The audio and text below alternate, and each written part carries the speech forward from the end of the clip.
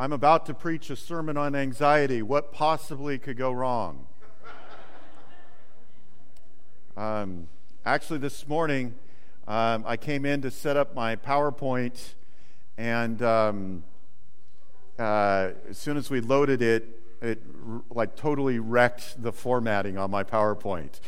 And so I spent like 15, 20 minutes trying to go through all the slides and getting them to look right. So if any of them look strange, you'll have to forgive me this morning.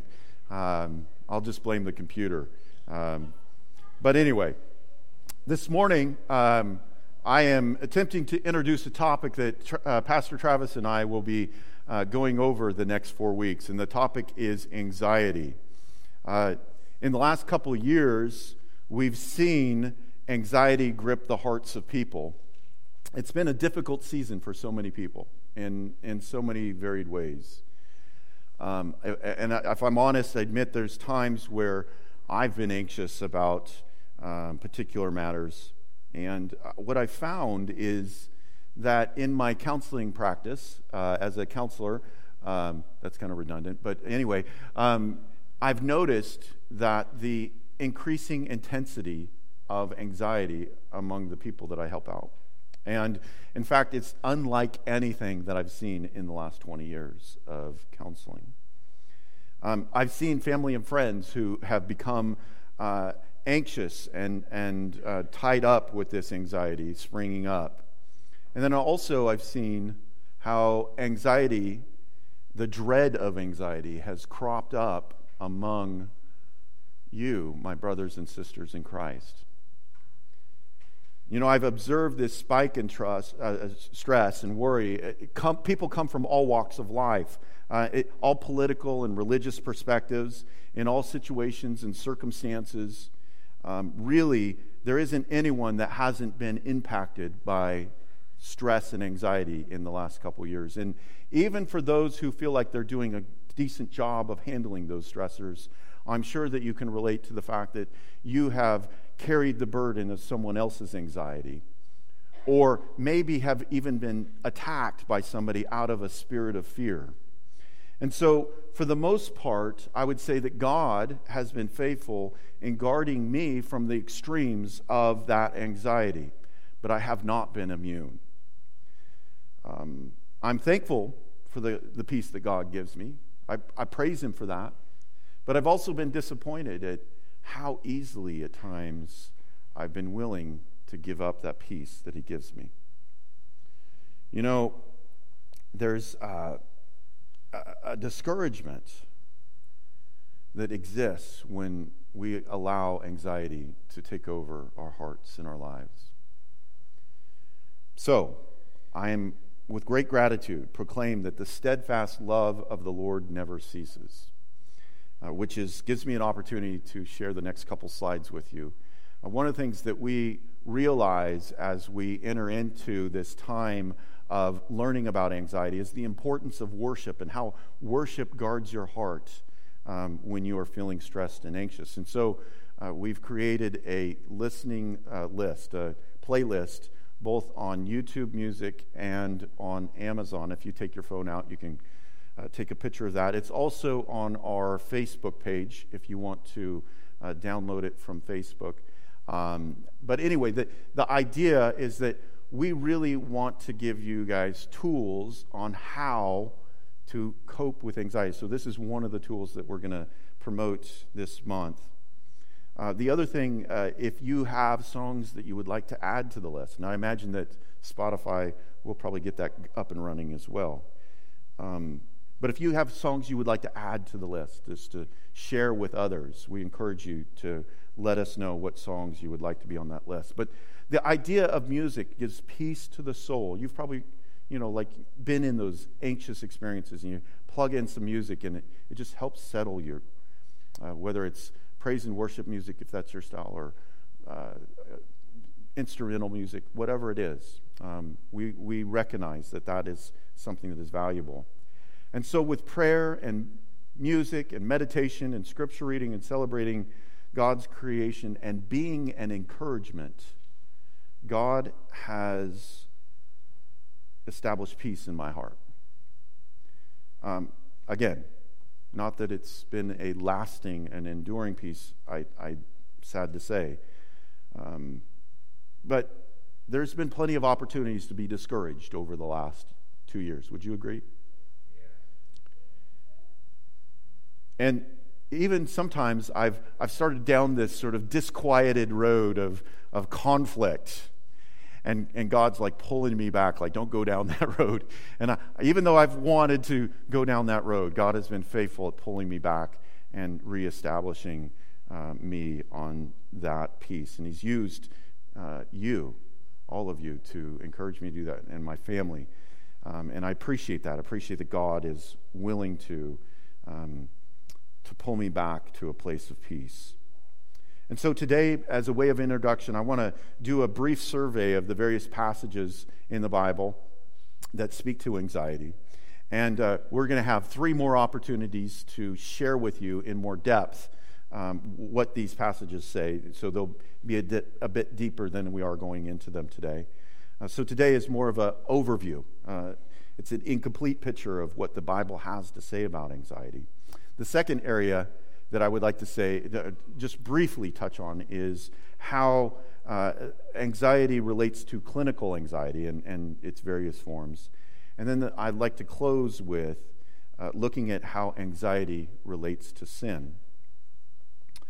One of the things that, in preparing for the sermon, that I realized was really how much the Bible has to say about anxiety.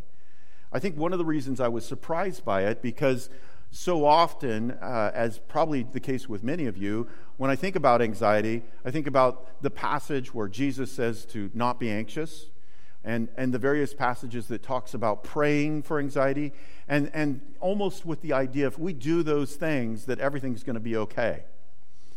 And while that is true to a certain extent, the reality is presenting that is the sum total of what the Bible teaches anxiety is really a very surface and a very non-depth way of looking through the Scriptures and what they say about anxiety. And so we want to kind of dig in.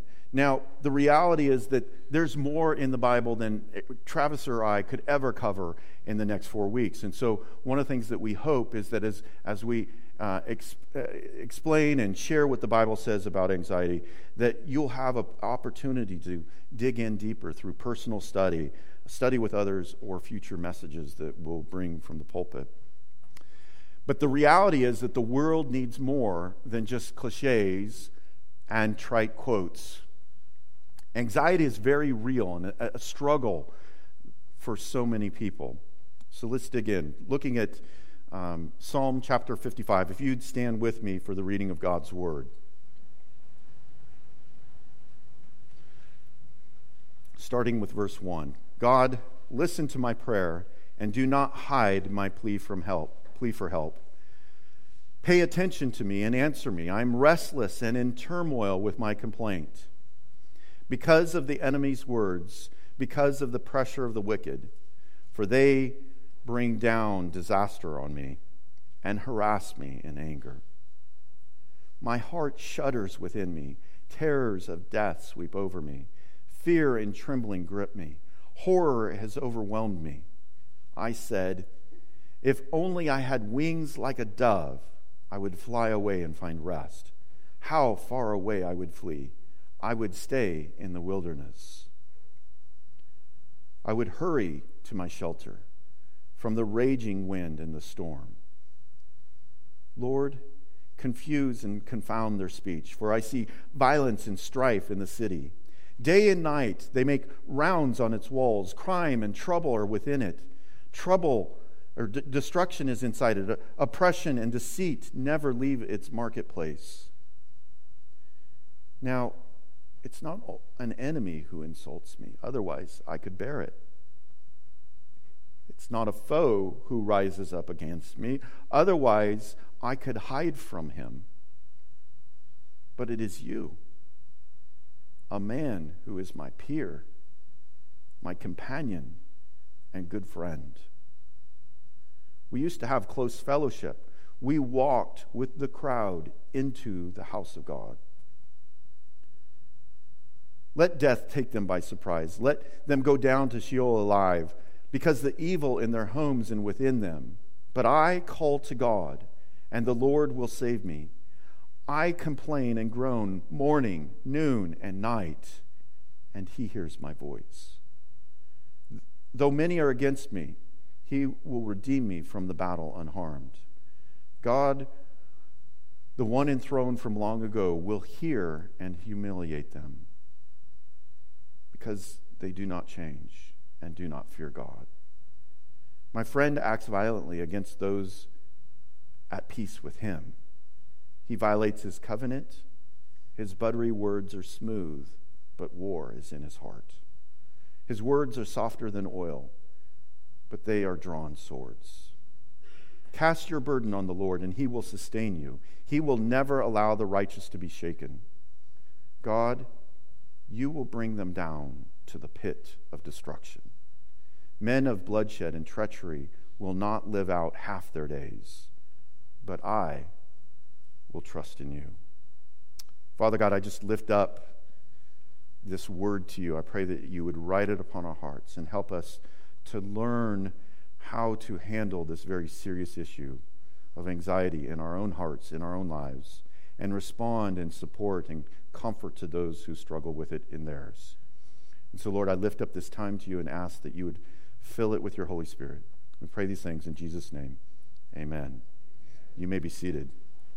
So this psalm is by King David.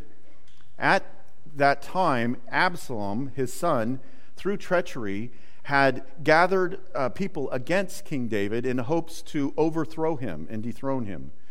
It is believed that his friend that betrayed David was one of his close advisors, Ahithophel. So there is David.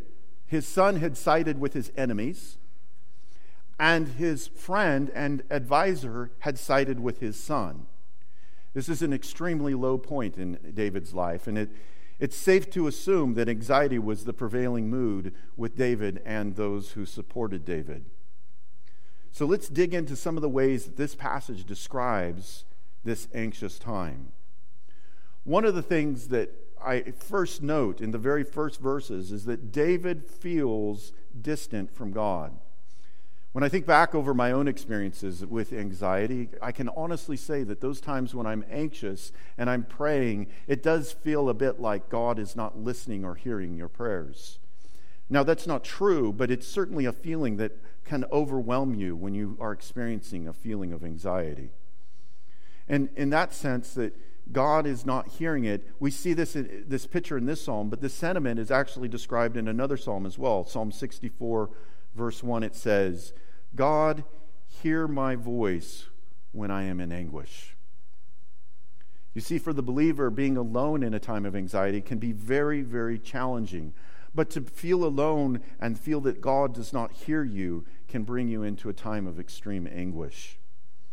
For the believer, then, we can identify with what David was feeling at this time and the circumstances that he was facing. The situation was dire. There's people surrounding him. Some people that wanted to get rid of him. Some of the people that wanted to kill him. In the historical account of this event, we hear that David actually had to leave Jerusalem to avoid being caught by those who were against him. With this kind of anxiety in the circumstances that he was dealing with, it was a very real and desperate situation. And sometimes we can fall into that. Like the situations and circumstances in our own life can be very desperate and can be very real challenges that we face in our life. And as we are overcome by those situations, we can be overcome with anguish as we face those difficult circumstances. Nahum chapter 2, verse 10, it says, desolation, decimation, devastation, hearts melt, knees tremble, insides churn, every face grows pale. And so we see here in this passage a very rich description of anxiety. Hearts are melting, knees are trembling, insides are churning, every face grows pale. How often we look at the desperation of a present circumstance that we're facing, real or anticipated, and have these exact same feelings. I'm going to read this next section from Psalm 55 again. My heart shudders within me. The terrors of death sweep over me. Fear and trembling grip me. Horror has overwhelmed me. I said, if only I had wings like a dove, I would fly away and find rest. How far away I would flee. I would stay in the wilderness. Notice, again, heart racing. Terror and fear are literally physical sensations that sweep over, grip, and overwhelm David. Also notice that one of the things that David wants to do is escape this situation. If you have ever been a person that has struggled with anxiety or known somebody that struggles with anxiety, you know that this desire to get out or escape from this very desperate situation is one of the main things that can overwhelm a person in that moment. They want to get out of this thing that is creating them so much fear in their hearts and their lives. And they want to take shelter from these storms in their lives. This desire to find a safe place is really what drives most of the action when somebody is anxious. In this situation, David wants to escape his enemies. However, there can be times where we want to escape from God. Consider this, Isaiah chapter 33, verse 3. It says, the peoples flee at the thunderous noise, and the nations scatter when you rise in your majesty. So in this passage that reveals that in the face of God's holiness, that the nations want to escape. They want to get away. In truth, when we're out of step with God's plan and purpose for our lives, we can want to get away from God. We can become quite anxious and want to escape the things of God.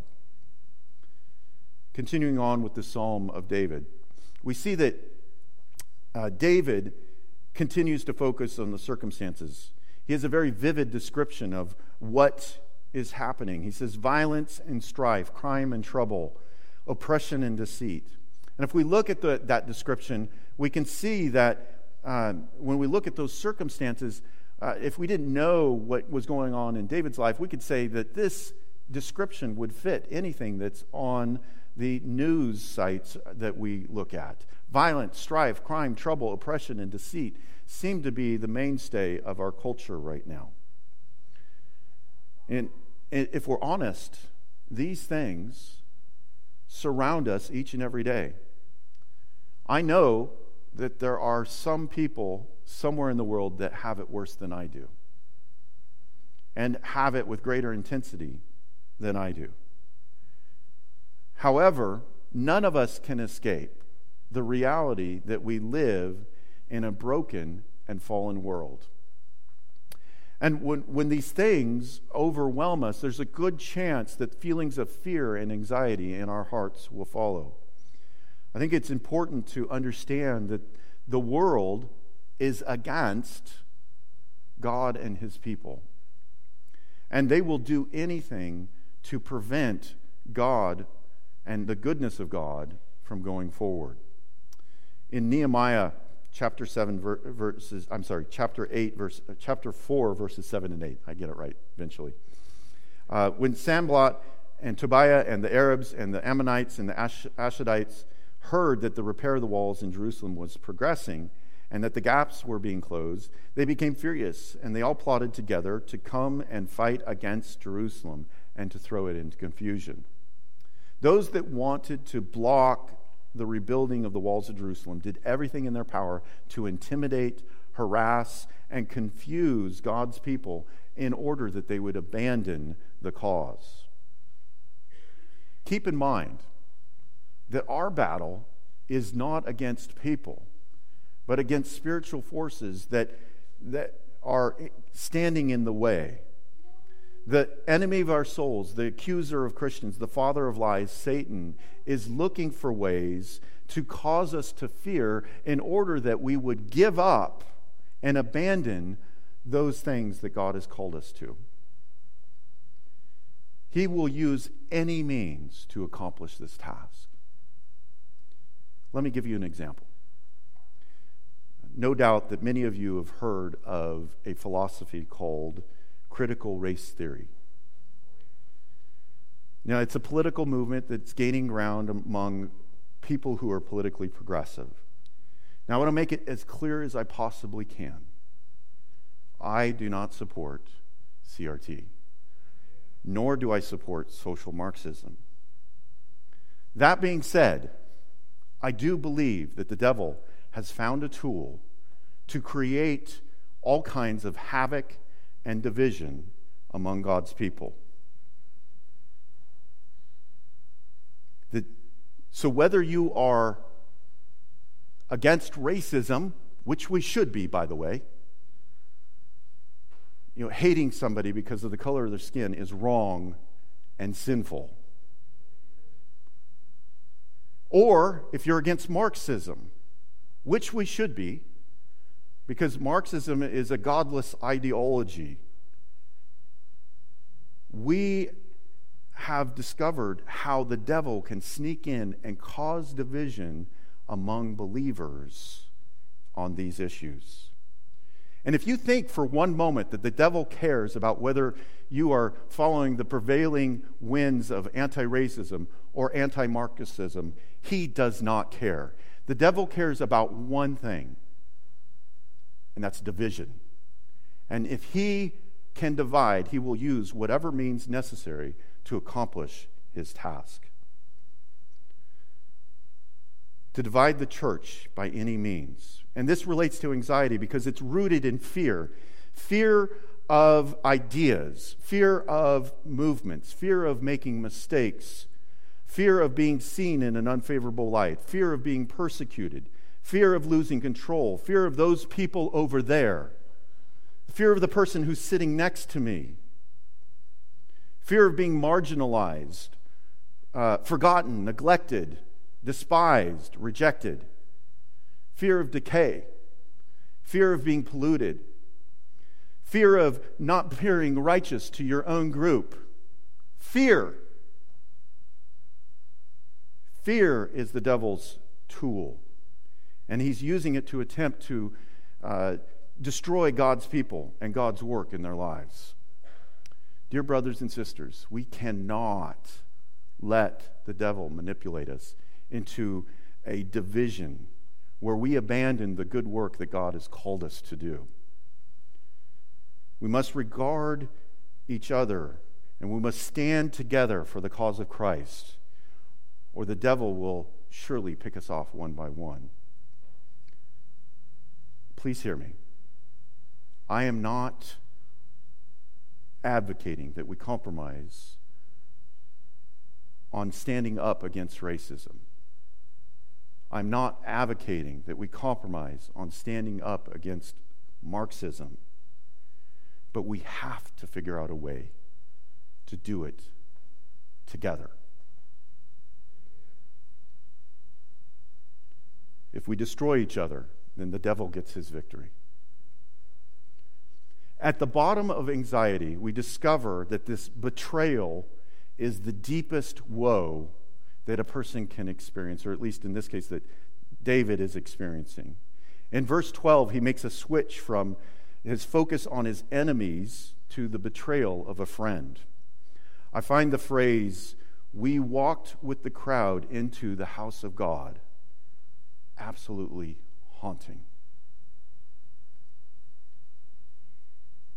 I'm sure that each of us can recall a time where somebody in our circle insulted you or rose up against you, maybe even acted violently against you, or acted in deception against you, or did something that really offended or hurt, caused you to break the trust that you had towards them. And if you haven't experienced that, give it time, you will eventually experience that kind of hurt. This type of betrayal is the deepest sorrow that a person can experience. Job described it this way in chapter 17, verse 7. It says, "My eyes have grown dim from grief, and my whole body has become but a shadow." That this feeling of being betrayed by another person that you cared about, that you were concerned about, on whatever issue it was, this picture of becoming a shadow of your former self is a very real and accurate description of this type of betrayal. In fact, in my experience, when people experience this kind of betrayal, they work so hard to reestablish some predictability in their lives. And they work so hard to gain control back over their lives, to protect themselves from ever being hurt again. And this can lead to suspicions, obsessions, paranoia, and defensive and emotional deadness. And none of these things are good for relationships. And none of these things are good for the soul. These anxieties over betrayal can be some of the most devastating things that a pastor or a counselor can walk with somebody through. But I want to encourage you. If you've been swallowed up by this anxiety, this stress, let me just say that you can find a place, a safe place, where somebody can walk through this with you to be an encouragement. That may be another brother and sister in Christ who you have a good relationship with, that you trust. And so if that's the case, I encourage you to do that. It's also possible that you might want to reach out to one of the staff members or volunteers here at Richland Baptist Church. I know that we would long to come alongside and encourage and pray with you as you walk through this time of struggle.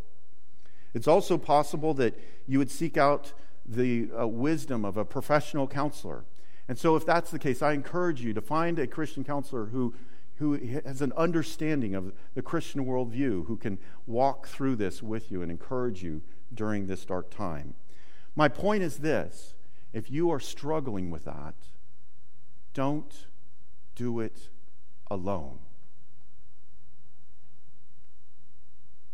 Find a godly individual that can be your help. Real quickly, I want to hit on some of the other signs of anxiety that the Bible describes. And I apologize for the next slide. This is one of the ones that, kind of got messed up. Anyway, the first one is 2 Chronicles chapter 15, verses 5 and 6. We learn that anxiety creates a lack of peace. In Proverbs 17:1, we learn that family strife can be a part of anxiety.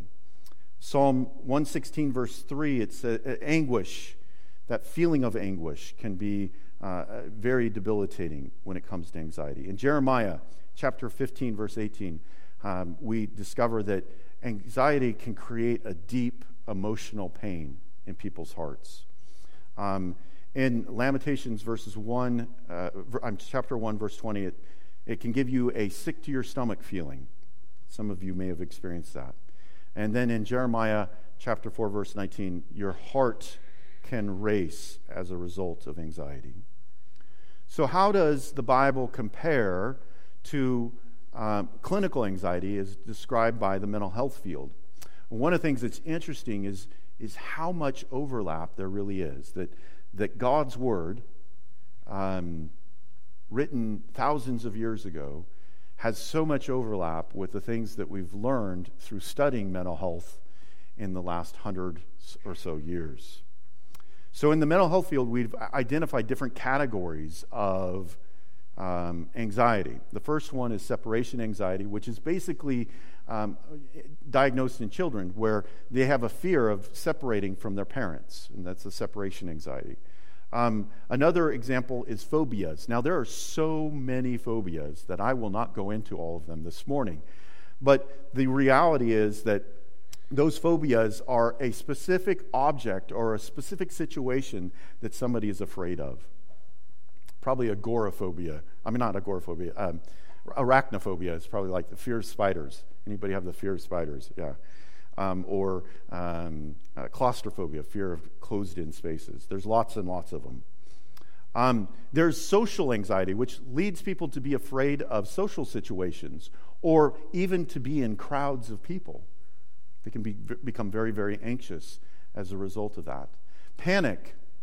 Panic is a very serious issue, that an intense fear reaction in which the person is overcome with fear. And it's so intense that at times they feel like they're actually dying. A lot of trips to the emergency room are related to this type of anxiety. Agoraphobia, which is a fear of leaving the safety of your home. Generalized anxiety disorder, which in a sense is kind of like the fear of everything. If you can imagine it would go bad, that's what you're thinking about. That's what you're dwelling on. And so you have this generalized anxiety of bad things happening to you or the people you care about. Post-traumatic stress disorder, which is anxiety over real or imagined triggers that are related to some past traumatic event that you've experienced in your life. There's many more, but I won't go into all of them for you this morning, but those are some of the types of anxiety. Some of the symptoms of anxiety. Of course, anxiety itself, stress that's out of proportion to the impact of the event, worry, irritability, fear, emotional flooding, hypervigilance, restlessness, escape, avoidance, insomnia. How many of you have lost a night of sleep because of anxiety? Many, I'm sure. Fatigue, sweating, nausea, heart palpitations, rapid heart rate, trembling, tightness in your throat, muscle tension, headaches, GI upset, a lack of concentration, your mind goes blank, unwanted thoughts, anxious thoughts, fears of bad things happening to you, and so on. So as you can see, the soul care in the field of mental health, the counselor's office, and soul care within the church has a high level of overlap. We are dealing with the brokenness in people's lives. And we need to take care of those who are hurting among us. We need to care for ourselves when we, through stress or anxiety, get out of whack. And we need to come together as God's people and support each other, build each other up, even as God's word commands us to do. 1 Thessalonians chapter 5, verse 11, it says, "Therefore, encourage one another and build up each other as you are already doing." My final point that I would like to make is that anxiety in and of itself is not sinful. In fact, when we do face anxiety, how we respond to it really makes it good or bad. There are times when anxiousness actually helps us to avoid things that ultimately would be destructive. For example, if I'm anxious to get a speeding ticket when I'm driving my car, I'm going to slow down.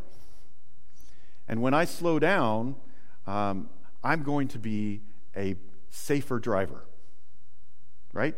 And so here's an example of how anxiety actually protects me from something that ultimately would be dangerous to my health. And we see the same thing in the spiritual realm as well.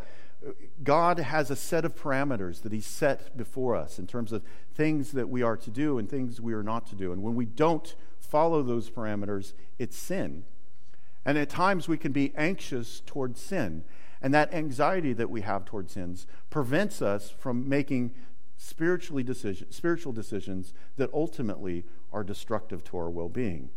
And so in this way, anxiety, again, protects us from the thing that would do damage to us. Being anxious for God's holiness and holding a reverent view of God keeps us on the right track. There are times when being anxious is first good, but then leads into sin. The parable of the talents, Jesus describes a man who was reverent towards his master, which is good.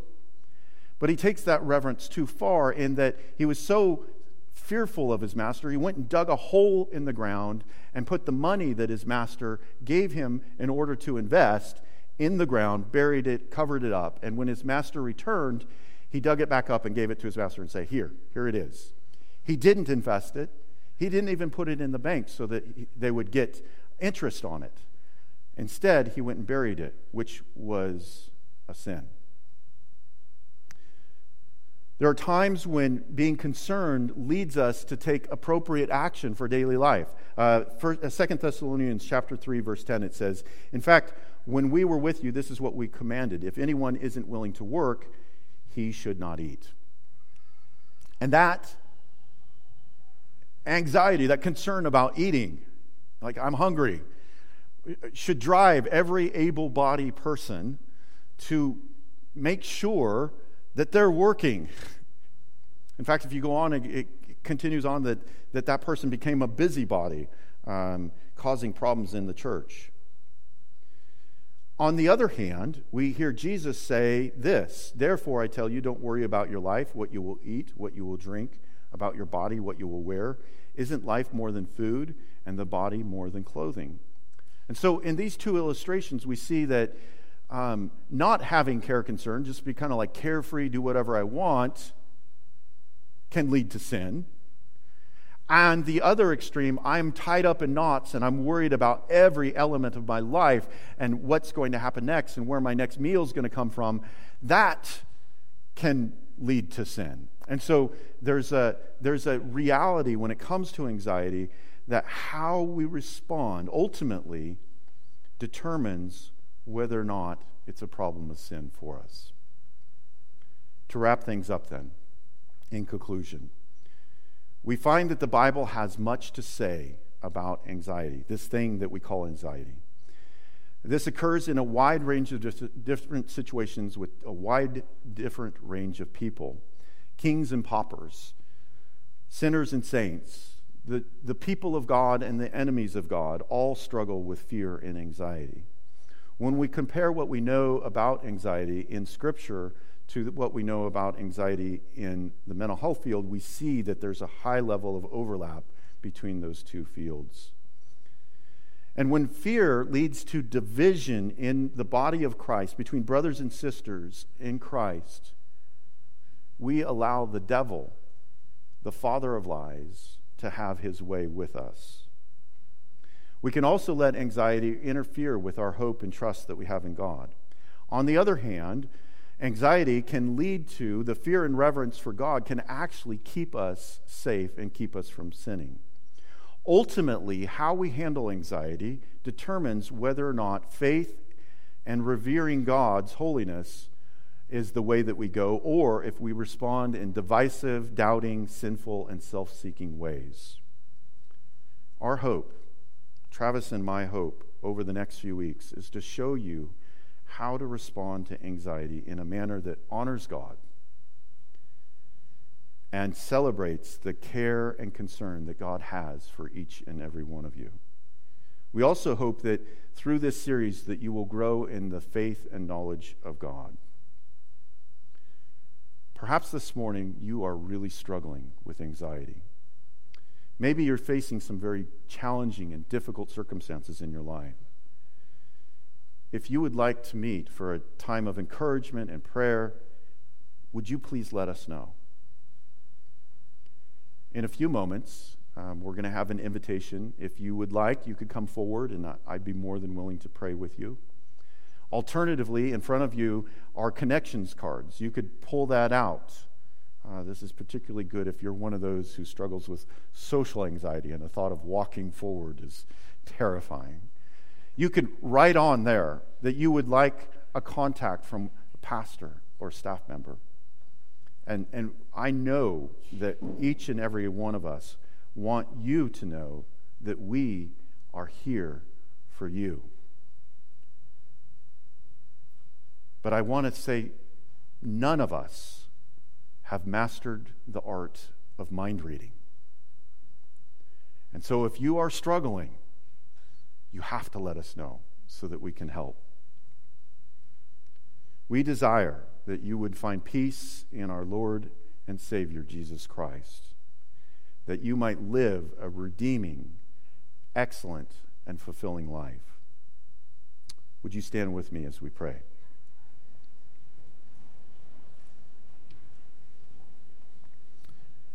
Father God, we humble ourselves before you right now.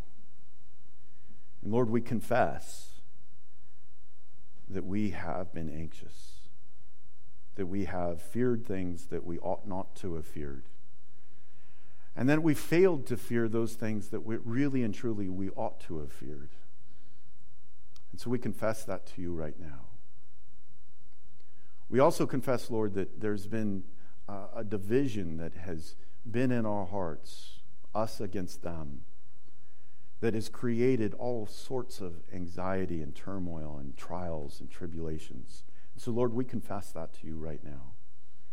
And Lord, we seek to come together as the people of God, that the people that serve and honor you in our lives.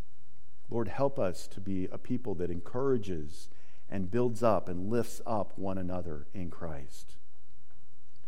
And Lord, for those who are struggling this morning with anxiety, struggling with trials of fears and bad scenarios that are playing in their heads, or maybe even playing in real life, I pray that you would give them a sense of comfort this morning, and that, Lord, you would put people around them that can be a support and encouragement as they face those trials.